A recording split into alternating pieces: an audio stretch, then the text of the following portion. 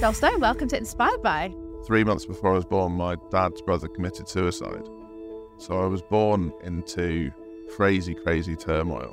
And when I was 12, my dad tried to commit suicide in a incredibly graphic and difficult way to publicly deal with. A really good friend who supported me through that, and she understood kind of what was going on in my life. And when I did ring, it panned out she'd committed suicide that night. That was just insane start to life. And I've also learned that it's okay to not be resilient about some stuff, that actually just let it hurt, like let it wash over you. I'm teaching people that vulnerability is okay. Self-aware vulnerability is actually a strength. Welcome to Inspired By, the show that brings you inspiring stories from inspiring entrepreneurs with a twist. Now, I believe that every successful entrepreneur and celebrity on this planet has an inspiring story, and they have stories that they haven't yet told. Not because they don't want to tell the story, but because they haven't been asked the right questions. So my job on the show is to ask the real questions so that you get the real answers. Now, with that in mind, let's get started.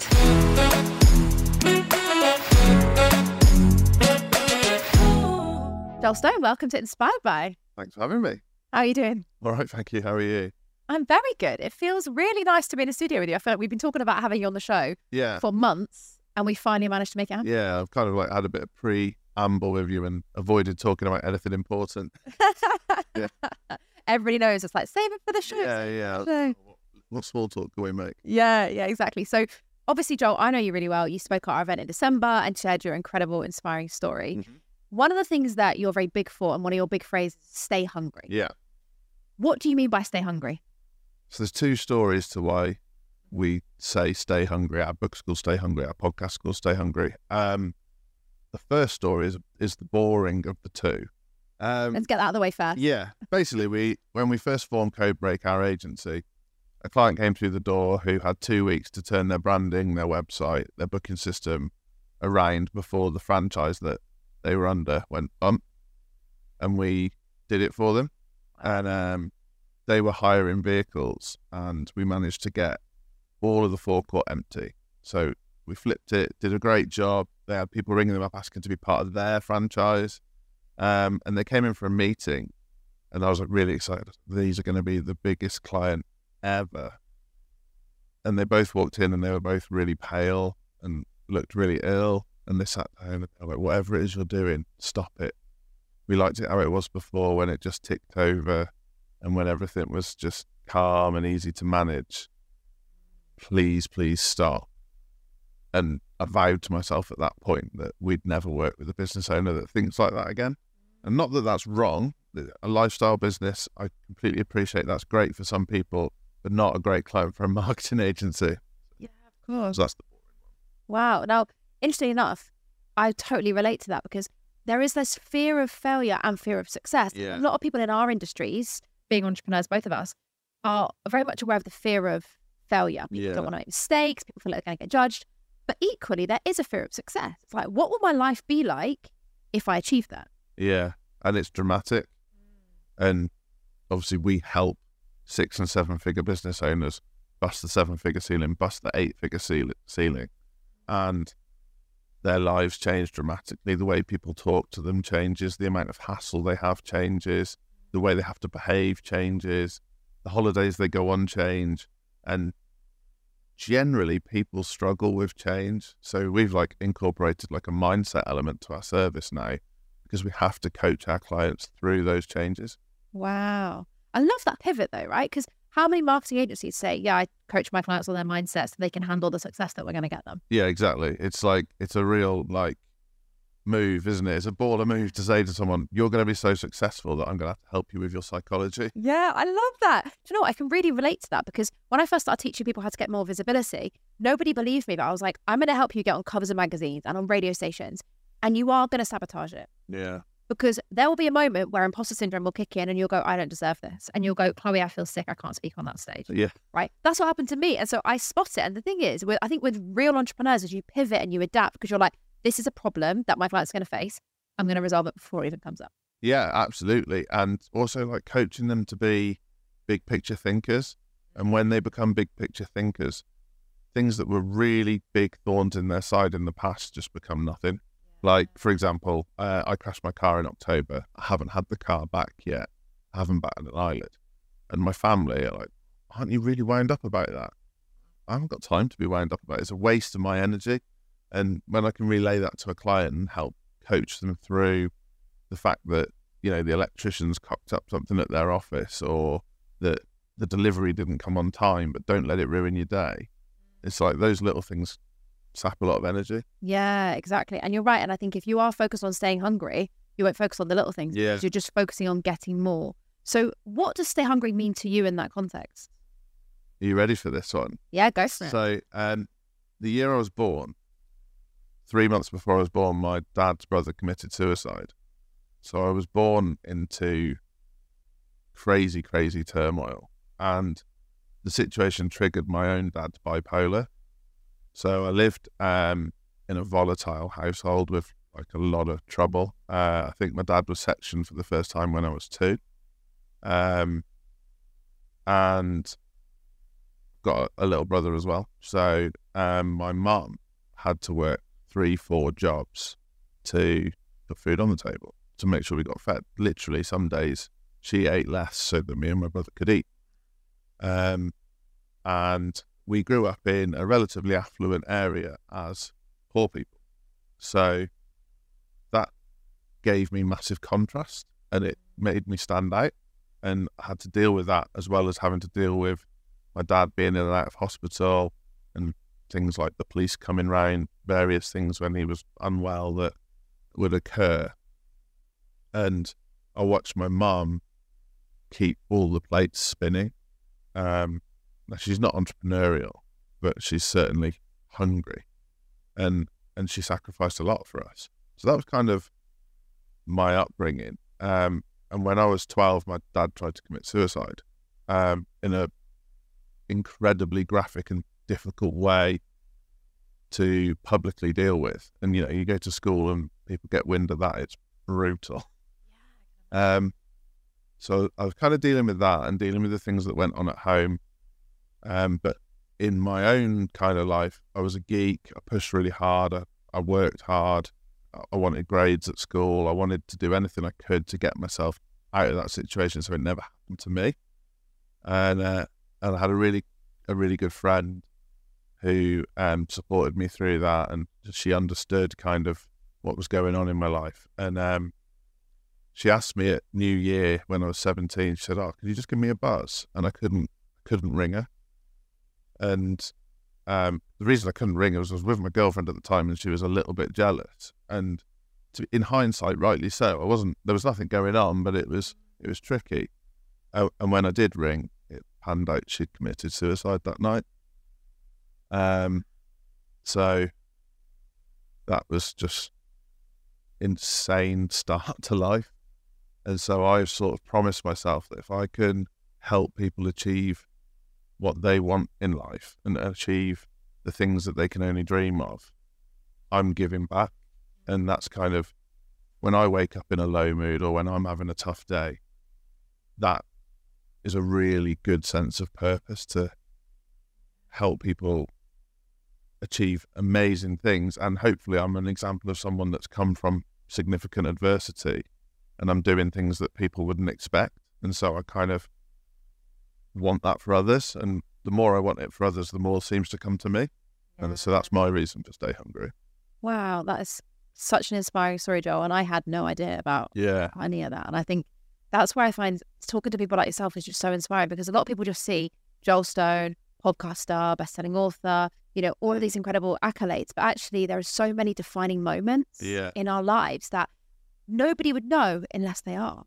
Yeah, and I'm really cautious to tell that story in a sense that I'm looking for sympathy. So it's hard for me to go onto a stage or to write a book and tell those stories and not look like I'm trying for sympathy. So if I can tell that story and it helps one person, it was worth telling it. If I'm telling that story because I want, like, the woe is me, get your violins out thing, it does damage. Yeah. So I'm really cautious about how often I tell it and how I tell it. And I think that's probably your marketing background as well, though, because I think most people would hear that story and probably never think, oh, he's trying to get sympathy. But I think the industry we're both in is marketing is a lot of tell the stories, you know, exaggerate the pain, make them feel sorry for you, make them want to buy from you, which I hate. Like, I hate that about the industry. And I think the fact that your whole stay hungry message is actually going, don't accept what you've got. Always look for the bigger, better, whatever it is you're really striving for. Yeah. And I think that's what will stop that. Now, question for you, Joel. You know, it sounds to me like you had a fairly turbulent childhood and getting to that point. Mm-hmm. When you called back your friend and you didn't get the answer, what was going through your head when you found out what happened? No one's ever asked me that. I struggled with incredible guilt for 15 years. So that happened when I was 17 and I didn't get a handle on it till I was 32. I'm 36 now. Because I thought I'd let her down. And to an extent, I did let her down. I wasn't to know that was going to happen, but I was the person she reached out to and I wasn't there. And I never want that to happen again. So my clients get a level of support that's weird. And my friends get a level of support that's weird. But I'm also a straight talker because I've been through some shit. And some people see that as a bit blunt and a bit rude. But it's not. It's because I haven't got time to mess about, because what if something terrible happened? I can really relate to the guilt as well, you know. And I think the hardest part is we can never go back. But also we can never know what would have been different. Yeah. You know, there's so many things that I can relate to where, without going into the whole story, when I first was depressed and was severely depressed and I was unwell, my best friend had also found out that she was diagnosed with MS at the age of 24, which for her was just, you know, catastrophic to her life. And she reached out to me for help. And I was so, excuse my French, but fucked with my own shit. Like, I couldn't get out of bed. I was borderline suicidal. And I so wanted to help her, but I was so couldn't. And I live with that guilt. I still have. And only now, the fortunate thing in my situations, I can make it up to her. And I'm forever trying, you know, always being there for her. Now she rings me, I am there because I feel like my cup is full. I think sometimes there is that element of actually being okay with the fact that we can't change what's happened and we can move forward with it. And like you say, you probably now give them way more than you maybe would have, would you say, before? So I obviously had tremendous struggles with my own mental health off the back of that. And didn't want to admit it because my family had been through enough. So, you know, with my dad in and out of hospital, for me to then go to my mum and say, oh, by the way, I think I've got depression because I'm having suicidal thoughts, was a no-go. It was like, that is one extra piece of shit that I don't want to drop on her.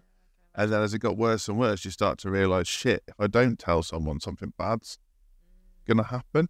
At the same time, I'm growing a new business and I'm meeting clients and I'm putting on a brave face and I'm dealing with all this shit going on. And then it literally took me till 32, 33 and some stuff that happened in lockdown for me to get out of my own head and realise what I needed to do to be successful for myself so that other people could benefit. And that, that's been mad. Now, I just want to interrupt this episode with something really exciting I want to share with you. Maybe you've been listening to this episode or watching it thinking, Chloe, I've got an inspiring story. I would love to tell my story. Maybe you're sat there like many of our guests who have an inspiring story and know you have knowledge and experience you want to share with the world, but you don't quite know how to use it to help others. Well, I've worked with over 100 authors and co-authors to share their story in books and ultimately use their knowledge and experience that they've picked up on their way to help other people all over the world. And not only have they helped other people, they've gone on to be #1 best-selling authors, speak on stages with well-known celebrities, and feature on podcasts just like this. And maybe there's a part of you that thinks, you know what, Chloe, I would love to be doing that too. Well, let me tell you a secret. It all starts with planning exactly what you want to write or share in your own book. And one thing that I've learned from working with so many different authors is that planning is the key to success. And so if there's a part of you that would like to be able to write and publish your own book or start sharing your story, sharing your message with people that you know that could really benefit from it, then I've got something special for you. I've come up with a planner that I've used to work with all of my authors so far that helps you to get your stories out of your head and onto paper and ultimately into a published book. Now, normally that's only for our paying clients, but I'm going to be making it available as a gift to you as a loyal listener and follower of the Inspired by Show.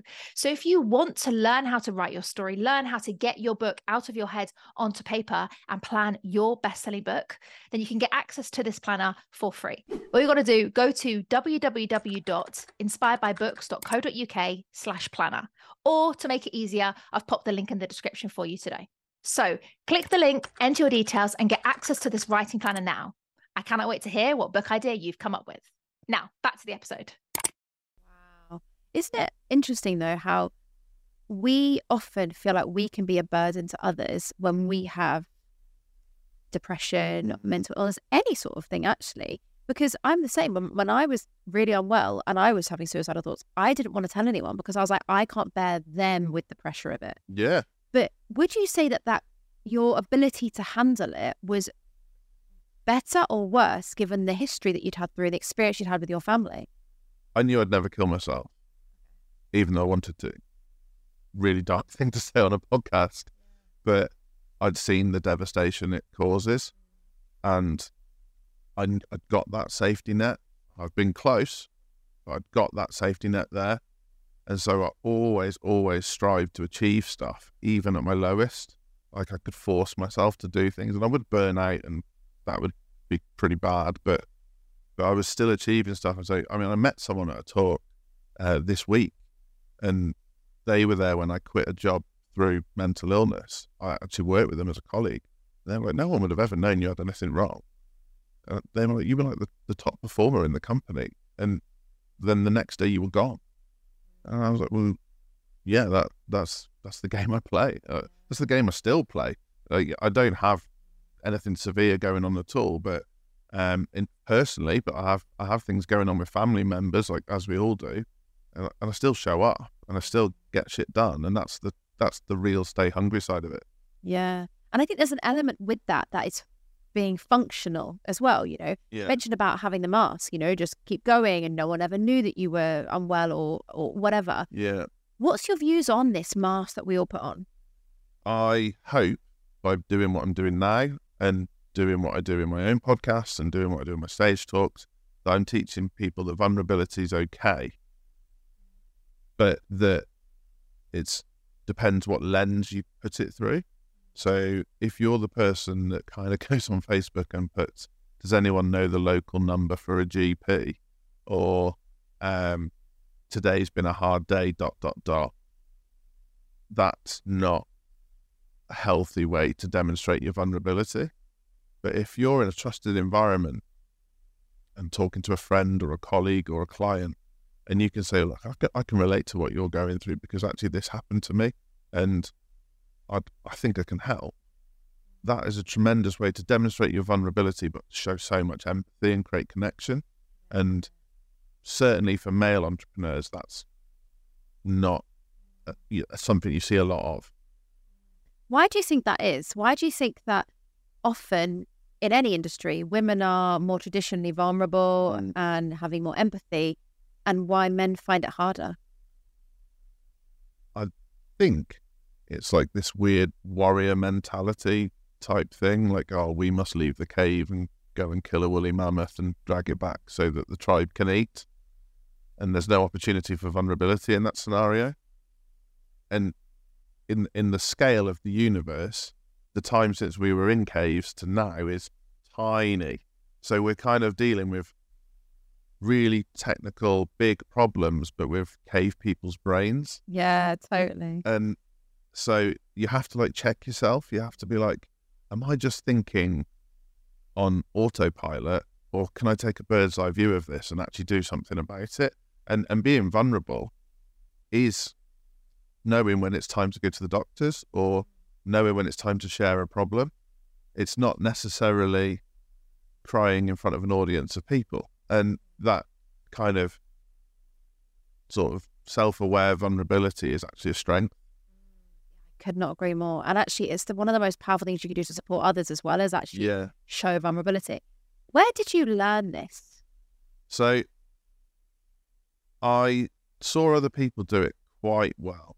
My wife's amazing at it. So she was born with club feet, and she spent about a third of her life in a wheelchair. She is the happiest, most adventurous, most brilliant person ever. And my friends call her Dora the Explorer. One, because she looks like an adult version of Dora the Explorer, and two, because she's always off looking for wildlife in exotic locations. She runs a zoo for a living. Oh, I love that. Wow. She's an inspiring person herself.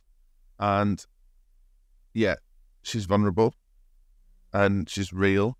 And if she's upset, she'll tell you. And she doesn't like confrontation, so she would rather just say, this is too much for me, and step away. And when I was really struggling after we got married, which is 3 years ago, she was just there, but not in like a sort of patronising, weird way, but like in a like uplifting, you can do anything you put your mind to way. Like, this is someone who at points in her life didn't know if her legs were going to work, and she's been into like the jungle, and she's scuba dived with sharks.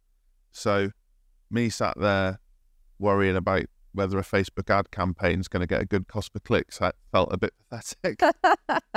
It's all about perspective. Yeah. Right? It's all about perspective. And I love that you mentioned that, because we've got to remember, right? We're both marketers. Like, we both love marketing passionately, and we have far too many conversations about that we're not going to have on these couches.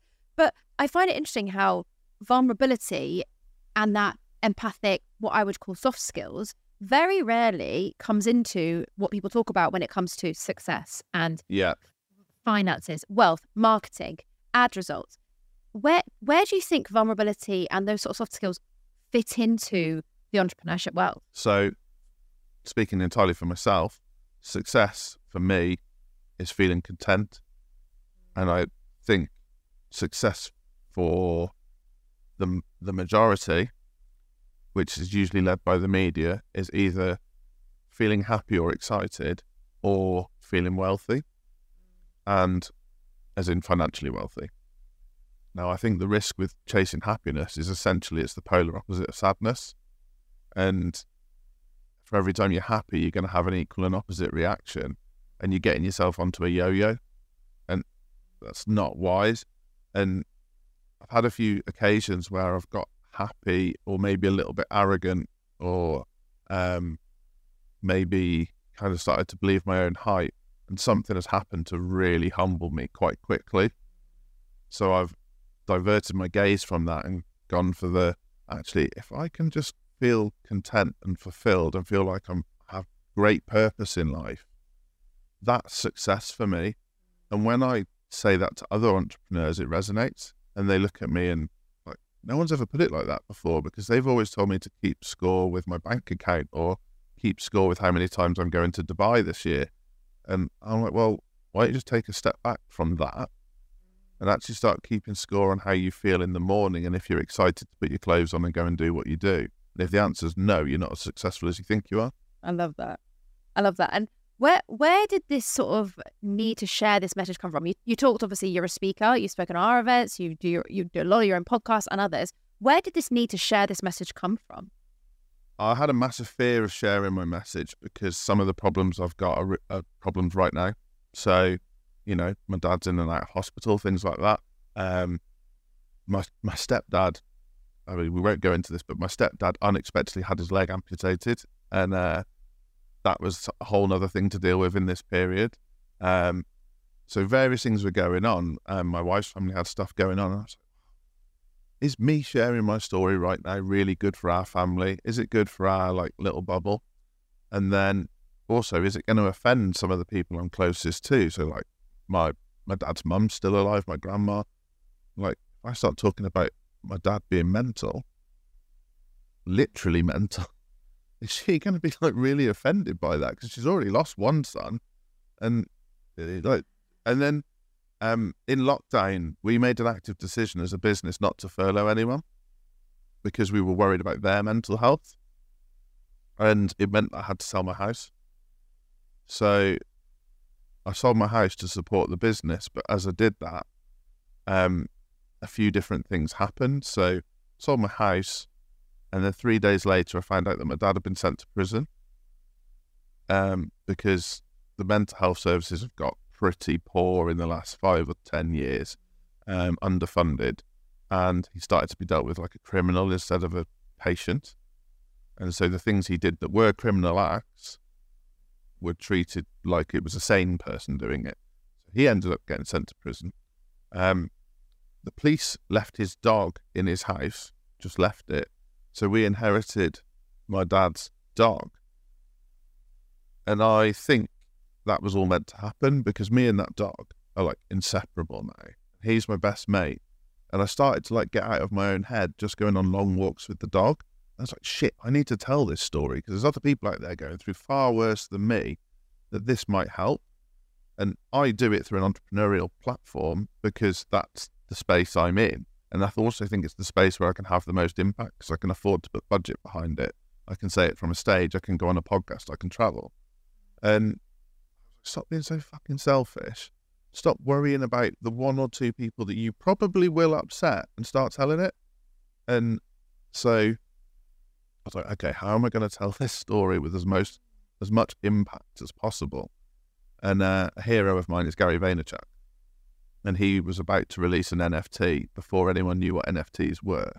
And if you don't know what NFT is now even, it's a non-fungible token. It's like a digital token that gives you utility to do various things. If you buy this token, you can come to my conference for 3 years. That was how it worked. And I sat there with not much money because we just had to try and prop up the business. And these tokens were going for between £1,000 and £10,000. And they were little squiggles that Gary had drawn. And I walked into the kitchen at home and said to my wife, I've just bought this, and showed her a drawing, a really bad drawing of a turkey. And she said, all right, are you okay? And I was like, yeah. She was like, how much was that then? It was £3,000. You fucking what? I can imagine. And she's like, we're selling the house. I was like, yeah, but it lets me go to VCon for 3 years. Well, what's VCon? I was like, it's going to be the largest marketing entrepreneur and Web3 conference in the world, and I get to go. She was like, well, okay. Not to be funny, you run a local Shropshire marketing agency. What's going on? I said, I'm going to go and meet GaryVee. And she just sort of laughed at me. And 3 days later, that token was worth 157 grand. Wow. And I'd just given myself a platform to tell my message to millions of people instead of a couple of hundred. And that's a work in progress, but I'm pretty close now. So I've met Gary 4 times. He knows who I am. He wears a Shrewsbury Town shirt now because I bought him one. So yeah, hopefully we're in the midst of me about to be able to tell my story to a ridiculous amount of people. That's incredible. And there's so many things I want to ask about that story. So I'm going to go in my logical brain. You've decided not to furlough any of your team. You've decided you're going to sell your house or basically use your own money to do that and invest in something brand new. Yeah. Your wife sounds like an incredible human being to even think, and excuse my language because of the history of your family, but to think, is he okay? Yeah. Right? 100%. Because there's a huge level of belief in there to go, has he lost his mind? The conversation at home was maybe he's not got depression, maybe he's got bipolar, and that he's having a manic episode. Wow. And I wasn't, but I knew it looked like I was. So how did you overcome that? How did you show that to say to people, I'm not mad, this is actually going to work? So the bit I missed out is we'd written a book at the same time. Of course. So on the Friday, I found out that the token was worth 157 grand. On the Sunday, I found out I was an international bestseller. And then everyone stopped criticising me. Yeah. You're like, see, Amazon's telling. Yeah. So it went from yokel Shropshire bunch of marketers to international marketing authors and Web3 specialists in like 7 days. And yeah, that kind of got everyone off my back for a bit. Yeah. Not for long. I mean, I think my wife looked up from the magazine she was reading. I said, "Oh, my book's a bestseller." And she went, "Well done," and then looked back down again. But not like that she didn't care. It's just that stuff is not what's important to her, and that's a great kind of grounding for me. I couldn't agree more. I totally agree. Sometimes when you have too many people that are, like I call starry-eyed around you, sometimes it's actually not the fuel you need. Yeah. Sometimes there's too much starry-eyed can make you go, it's a bit like blowing up a balloon too big and then suddenly it pops. It's like you want actually to people go, hold your space and go, actually, this is a great thing. Congratulations. Now what? Or whatever. Yeah. Now, I just love this story. This is amazing. So your wife is obviously now, like, everyone was believing in you anyway, right? Your wife was believing in you. Your family are now finally getting it. So when I started my business, I had just been diagnosed with severe clinical depression. Yeah. Lost my job when I came back after my depression. And I was like, I want to start a business. Same. Everyone thought I was mad. Literally, everyone was like, Chloe, are you sure you're well enough to start a business? You were a director at 24, lost your mental health, went crazy, literally, broke down, and now you want to start a business. And I had to try and prove it. And it was so frustrating. And I'm similar to you. Now people are like, well, it took about 7 years. Yours was about a week. But oh no, from the week I got diagnosed with clinical depression, quit my job and started in business, to the day that token thing happened was 14 years. Wow. Okay. Okay, reframe that. And this is why, I'm going completely off topic now. This is why I love entrepreneurship, because people can look at it and go, like, your story, that initial story is a 7-year period, but it wasn't 7 years that created that success. Like, my biggest bugbear in our industry, and anyone that's listening in this industry, is like overnight success. Yeah. Right? That's no such thing. No such thing. No one is an overnight success. So for you, however, you did literally achieve what you wanted, right? You had this dream to meet GaryVee and all these incredible things. Yeah. Funny enough, it was GaryVee that got me into this industry as well, but I didn't know who he was at the time. It was Cedric, my boyfriend, was a massive fan and couldn't go to his event in London. And so I decided to go instead, just so I could meet Gary and say hi for Cedric. And that's how the whole thing started. So you've obviously bought this NFT. Mm-hmm. It's gone up in value. How do you get from having this ticket to an event to suddenly meeting him 4 times, him wearing the shirt you bought him, knowing who you are? So the first time I met him, I was struggling with what to say. And I knew I was going to meet him, but had time beforehand. And I was like, do I try and ask a really good question and record it and then show it to people to help them? Or do I be vulnerable, Joel, and tell him the truth? So I stood opposite him and I said, hi, I'm Joel. I run a marketing agency in the UK. This and this has happened. And I think you saved my life. And I don't think anyone else had said that day. Like, a lot of people had asked a lot of him. I said, I just wanted to say I'm really grateful, thank you. And that's all. And then I walked away. And so I asked nothing of him. Yeah. And I think that stuck, because then when I met him the second time, it was in London at a boutique event. There was only 20 of us, and he remembered me. And then I'd already plotted to give him a Shrewsbury Town shirt. So background on that is I support Shrewsbury Town. I'm a season ticket holder. Our biggest rivals are Wrexham. Now, for anyone who's not into football, Wrexham are owned by Ryan Reynolds. So the fact that Wrexham are 2 divisions below us, our biggest rivals are now like the 4th biggest team in the UK because of their ownership.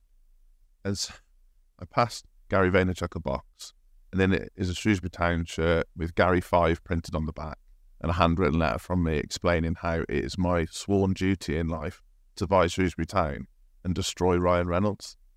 I love that. And I was like, you'll never forget me now. Like, I've absolutely nailed it. And then recently I've been back to VCon and I saw him at a brunch before the conference started. And he was like, hi, Joel, great to see you again. I was like, yes, I've smashed it. Like, we're pals now. Yeah. And then when I met him for the 4th time, I got him to record some videos for my team. And I'm in.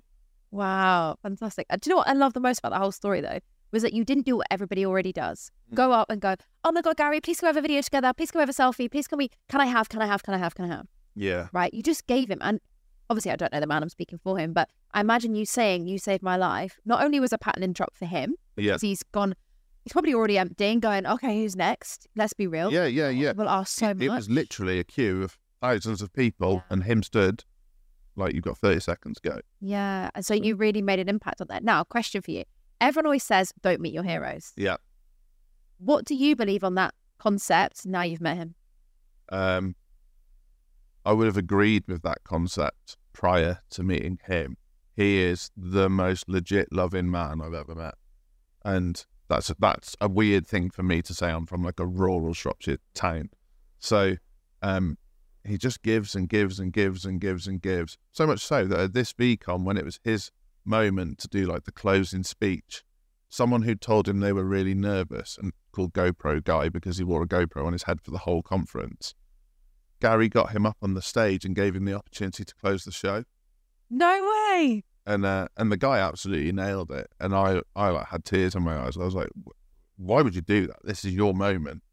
And then you've given someone a platform who nobody knows who they are in front of thousands of people. Yeah, you're the real deal. You are what you say you are. And probably changed that person's life. Yeah, like, his Twitter like blew up, like hundreds of thousands within an hour.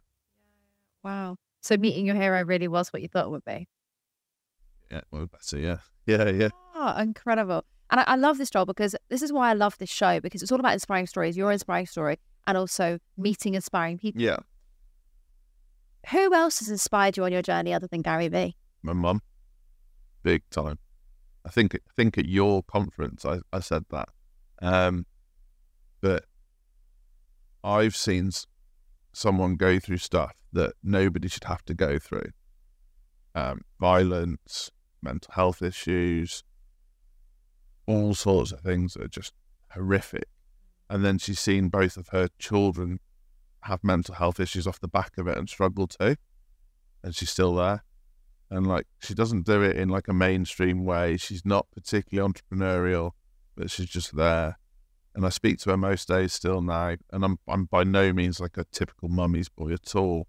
But she just like calls me out on my shit, holds me accountable, commands that I be a better person every day. Like, very big on making sure that I'm well read on a subject before I start spouting my mouth. And it's just pushed me to be a better version of me. And it's, another kind of grinding woman in my life that just makes me be better. Yeah, interesting. So you've now got two very grounding women. Oh, yeah, I'm fortunate to be surrounded by some pretty incredible women. Yeah, we've got great women in our team. My mum, my mother-in-law, my wife. So yeah, I'm lucky. And do you think there's a connection between females in your life and the grounding energy, or do you think that there could be men in your life as well, or women that are not so grounded? Do you think it's connected, or do you think it's separate?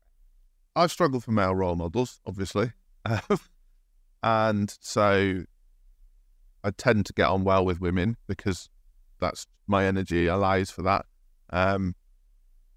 But I think when a guy's getting a bit up his own arse, a little bit hyped about himself, it's easier for a woman to put him in his place than for another man to put him in his place, because it becomes like headbutting when it's two guys. It's like, no, like, you know, you've been to Tenerife, I've been to 11erife type kind of thing.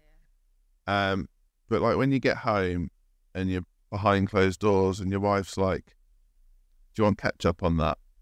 It's pretty grinding. Like, it's like, yeah, okay. Like this is home. This is the reality of my life. Or like, you know, like daft example, but she's like, oh, there's dog shit in the garden and can you put the bins out? Like, that's real life.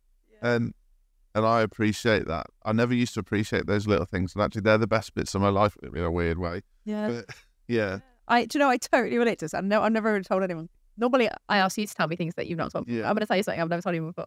When we run events, I'll always sneak off when someone's on stage to be on my own in a coffee shop down the road, just have a coffee like a normal person. And I don't mean that in a way that I'm a somebody else. Yeah. But when you're the one running the event, anytime you have 2 minutes, everyone's coming up to you, wanting you to sign something, speak to you. And I'm like, I just want to sit in a Costa or a Starbucks or any particular coffee brand around London and just be like, oh, you know, because sometimes it is nice to get not caught up in the whirlwind. Yeah. Do you find that with Stay Hungry, there is that the shadow side of that, where you could actually be so caught up in constantly striving and never actually being settled or content.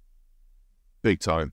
And I do push hard. Like, one of my traits is I don't know when to stop. And like, recently just been to America to VCon, and I was sat with some of the UK token holders who don't know who I am, and that's great. And we sat having coffee, and 2 Americans came over with a copy of my book and asked me to sign it. And nobody there even knew I had a book, let alone, I was like, oh shit, this has spoiled it for me. And not in like a arrogant sense, but suddenly those friendships that I'd built with people who liked me for who I was, now they were like, oh, he's an author, and these people want his autograph. And I completely relate to what you're saying. It was like, oh, like, I'm so grateful that someone would come up to me who I don't know and ask for it. Like, I'm really lucky, and I would never take that for granted. But it was like, oh, I've made some friends and they don't want anything from me, and now they know I've got something in it. Why do you think that feels different? I agree with you. I get the same feeling. Why do you think it's different though? Because I'm on a pedestal now, and rightly or wrongly, you know, I'm not aiming like, look at me. But when you are on a pedestal, you start to doubt why people are interacting with you sometimes. So, you know, I'll use an example you used before. But if you put on an event, you start getting DMs about people asking if they can speak at your event. 100%. Like, we've both gone through that. And you're like, wow, where the fuck were you before? And so sometimes when you meet people, you have to take a moment to be like, right, do you want something from me, or do you just want to be part of this? And, you know, I'm okay with either, but I just want to know where I stand. I love that. Now, question on that. How do you decide that? So you're going to, someone comes up to meet you, they say, oh my God, Joel, I'm so excited to meet you. How do you work out if they want something or if they're just grateful? Usually by how they behave. So I did an event this week. We had a big stand at the event with loads of merch on it. And there was the people that came over and said, can you just sign this? And what else can I have? And they, you know, can I have a tote bag? Can I have a water bottle? Can I have this? Can I have that? Well, actually, you need to scan the QR code. You'll come onto our database, and then you can have a couple of freebies. Can I have all of them? And that's like that's the extreme. And then the other extreme, you got the people who come up to you like, "What can I do for you?" Love that. Like, bloody Nora. And like, they're few and far between. And then somewhere in the middle, they're the tricky ones, the ones that maybe are quite good at sort of being nice to start with, and then it turns out they did want something. Or maybe appear like they want something and it turns out they just want to be your friend. And so it's like tricky waters to navigate. And the kind of harder I push, the harder those waters become to navigate. Because I've had people that I've become great friends with, and then the next day I get a legal letter from them asking for their money back. And how terrible I've been to them the whole time. I'm like, whoa, what? Yeah. Where's that come from? So... What would you say to people that are going through their entrepreneurial journey that are scared of these legal letters or trolls or anything? Because I'm a massive believer, the bigger your brand, the bigger they're going to come. Yeah. So have you experienced that already? And what would you say to people that are a bit worried about it? It's inevitable. So get over it. Love it. It's going to happen. Yeah. If you push hard enough, shit will happen. One of my first mentors said to me, if you're not upsetting people by 9 a.m., you're not pushing hard enough. And I used to think that is a really dick thing to say. Like, that is such a horrible, bad energy thing to say. And now I know what he meant. Yeah. And he didn't mean deliberately be divisive or deliberately go out there to hurt people or shout from the rooftops. He meant if you're pushing really hard and putting yourself on a pedestal and people see you've got something that they can take from you, they will try and take it. And that kind of, like, a thing for me with the stay hungry thing is I think about business like sport. And if you're the champion, everyone wants what you've got. And so you kind of, like, to stay hungry, you kind of have to have a bit of a challenger mentality. Yeah. And actually when these people come up and they want to take from you, you're like, okay, well, two can play at that game. I'm a nice person, but don't mistake nice for soft. Yeah, I love that. Don't mistake nice for soft. Huge. And also, I would say the reason you're not a soft person is because of what you've been through, right? You can be nice and resilient at the same time. Yeah, so that's it. You know, people don't know. Like, I've told more of my story today than I've ever told, but you can't take me to anywhere close to as bad as the places I've taken myself. So send me a legal letter. Don't care. Like, I don't know, like, do me over. Like, we've had, I've had people who I'm really close to, and I've employed one of their kids, and then it's all gone to shit. But you can't hurt me as much as I've hurt myself. So, like, bring it. I totally agree with that. I find often we all go through stuff, and to different extents, and also different parts of our lives. Some people, like, for example, for me, and sounds like for you, a lot of my formative years were very traumatic, which is now probably why I'm very resilient. And I feel the same. I'm like, I can literally handle anything. And something happens, I'm like, okay, breathe that out. Let's go. What's next? Yeah. How am I fixing this? It's a bit like water for ducks back. Yeah, okay, 100%. Right? But everybody has something that has defined them. And I'm a massive believer in the more you have it, the thicker that skin gets and the stronger the resilience gets. So I'm like a little bit weird, but much better now. So I've always been great at handling big problems, but it was the little things that got me. It was like death by 1,000 cuts. So all those little things used to start to gnaw away at me, and then I crash. Now that doesn't happen. And I do have a level of resilience that I don't think everybody has. But then I meet some people and I'm like, wow, your level of resilience is next level. And I've also learned that it's okay to not be resilient about some stuff, that actually just let it hurt, like let it wash over you. You don't have to be like Teflon. It doesn't have to, like, you can just suffer it, and that's okay. As long as you're like, if you're content and you're fulfilled, whether you're happy or sad doesn't really matter, because things don't hurt the same way.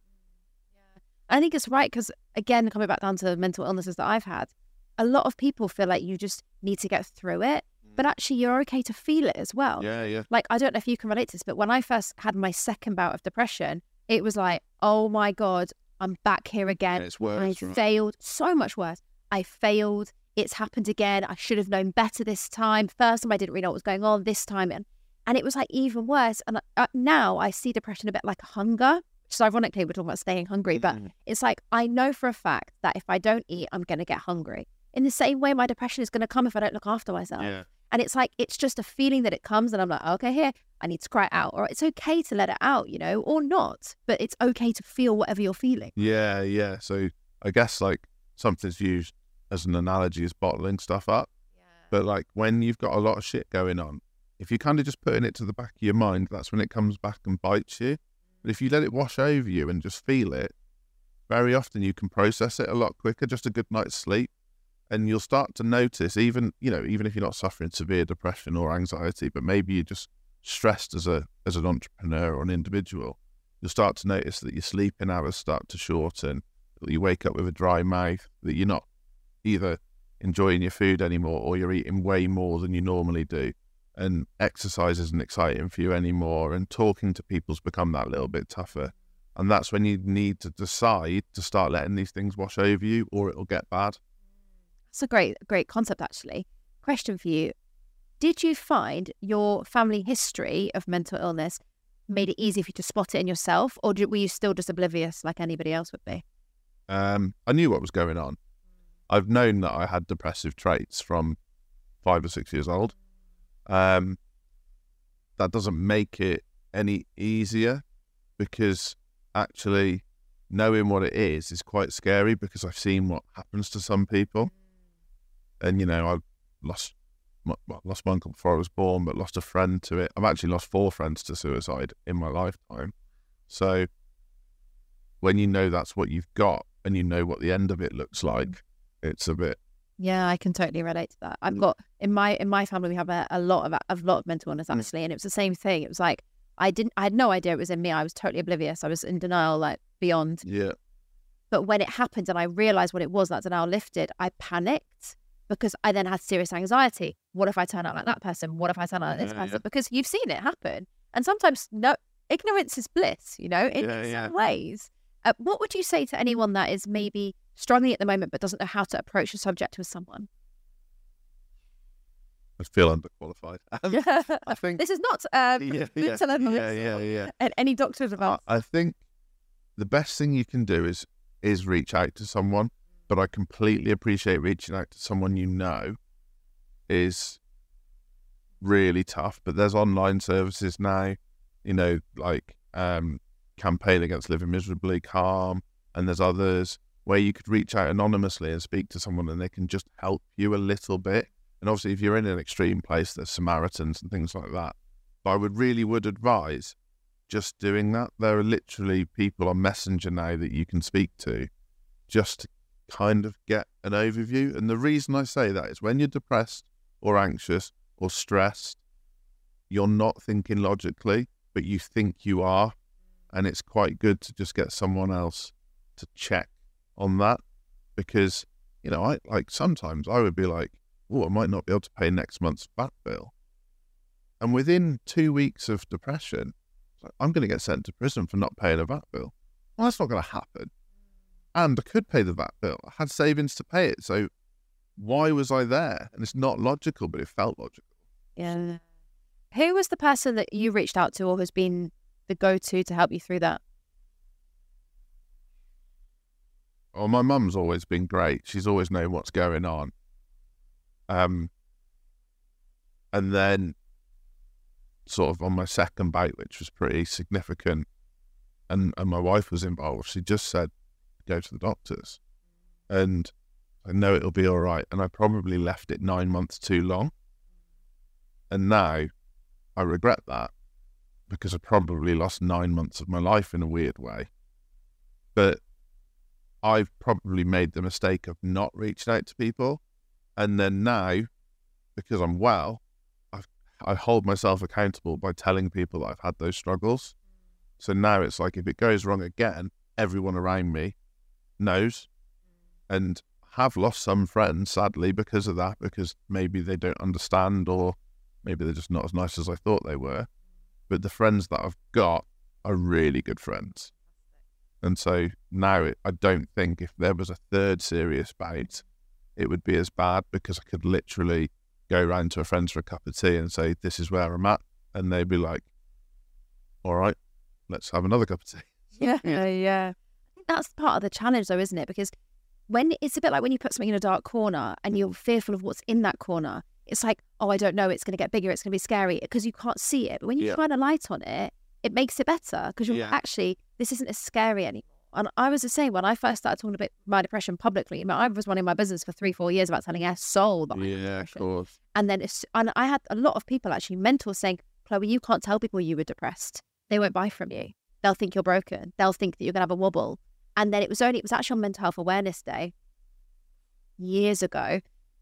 I had a really bad bout of depression. And I remember waking up and my eyes were so puffy. I didn't know what day of the week it was because obviously when you're in those states, I can give a crap. And I opened Facebook and it was everyone posting all these quotes about world mental health and how, and I literally went, this is what mental health is. I don't actually remember doing it. But I went live and I was like, this is what it's like. And I was not well in that video, but it went nuts. And it's because I finally shone a light on it. Yeah. And I think that's why we need to have these conversations. Those mentors that said that to you can fuck off. Like, that is ridiculous. And they're wrong. Like, 1 in 2 people are suffering with some sort of mental health issue. So to say that people won't buy from you because you're honest about your depression or anxiety or schizophrenia or whatever it is you're going through, it's just not true. So, okay, well, they can't buy from anyone else then either. Yeah, only half the population. Yeah. So who've then got other shit going on, like they're criminals or gambling addicts. So, like, right, we won't buy from anyone then. Yeah. Like, everyone's got something, and it's like getting out of your own way, realising you're not the main character in everyone else's story, so they actually don't give a shit anyway, and then using yourself as an opportunity for other people to feel okay. And when you start doing that, more people buy from you, not less. Yeah, that's exactly what actually happened. Totally. And I similar to you saying you wish you got help 9 months earlier. I wish I told my story from the beginning. Yeah. And not because you wanted to make more sales. Definitely. That was just a byproduct of being a good person, right? Yeah. And also I was attracting the right people. I was attracting people that actually saw the vulnerability and appreciated the vulnerability. So, controversial thing to say, what really grinds my gears is when people try and use mental health to make more sales. Oh my God. Again, marketers, we see it all the time. Yeah. I can see clearly now through a legitimate thing versus, and again, controversial to say, people who take photos of themselves crying. And when someone adds sad music to a video that they've recorded of themselves, that's a red flag. Of course it is. And I'm like, again, if people are genuinely sad, I'm not saying don't take photos of yourself crying and share the vulnerability of it. I get that. I do. But when I'm genuinely crying, I'm not thinking about, I must take a photo of this. Yeah. If someone else had taken a photo of you and you posted it a week later in context. Yeah. That's exactly what you said, though. It's the context. It's like what we said earlier, the vulnerability piece.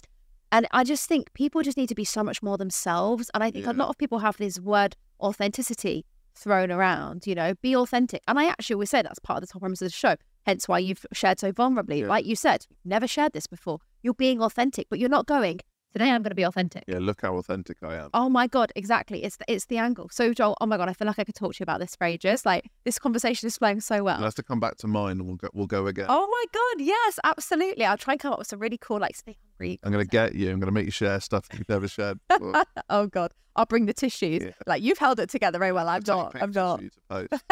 I love that. So Joel, obviously you've done some incredible things in your career already. What's next for Joel Stone? So I'm currently picking up a lot of speaking gigs and looking for more. So I'd love to speak for people. I may or may not have a massive event coming up next year that if you think kind of corporate businessy marketing event meets 90s wrestling / heavy metal, that's the vibe. Oh my God, I can't even put my finger on where that is. When the first bit of planning is, can you do lightning effects and have you got a smoke machine? What's going on. Oh my God. When I come out on stage, I come out to Master of Puppets by Metallica. I don't come out to dance music. So I love that. There's some big things in the pipeline. Book number 2's on the go. Audio book number 1's on the go. We've got some wiki guests coming up on the podcast. Just employee number whatever joined today. Yeah, there's a lot coming. Oh, Joel, I love hearing your story, and I'm also just incredibly proud of you. I haven't known you all that long, but just opening up about this, because I know when you first spoke at our event in December, I was put in context for anyone that didn't hear it or wasn't there. Male panel, very technical business content, and when you opened up and shared about how your mum has been the biggest influence in your life, I was like we need to talk. This is just amazing. So thank you so much for sharing so openly on the show. It's been amazing. Now we have a tradition on the show where the final question, and that's also partly why you're here, because Ben Knight was one of our first guests who called you out to come on the show and share your inspiring story. So amazing work for Ben. Clearly was right in saying your name. So we have a tradition where the final question is the guest gets to invite or shout out someone that you think has an inspiring story, someone you know that we should have on the show next. Who do you think it should be? So I know this giant, friendly Scottish guy called Stephen Rowan, and you know him too. And he has got some stories that people would not believe.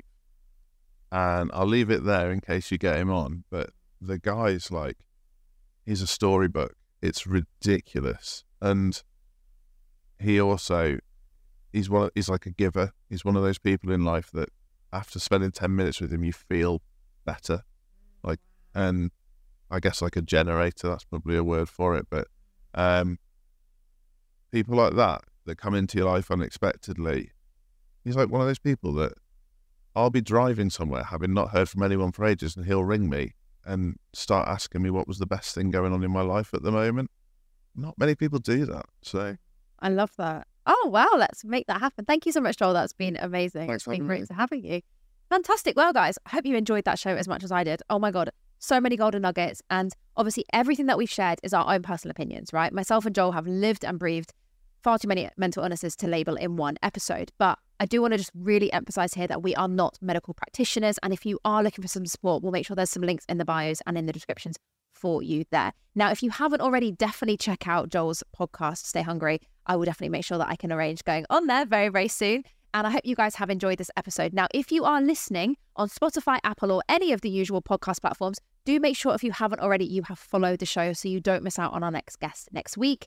And if you are one of the crazy cats that watches us on YouTube, then make sure if you haven't already, you've subscribed and share in the comments what's one biggest takeaway that you've taken from the show today. What's one thing that's really inspired you that Joel shared? And I cannot wait to see all of your comments, and I'll see you next week.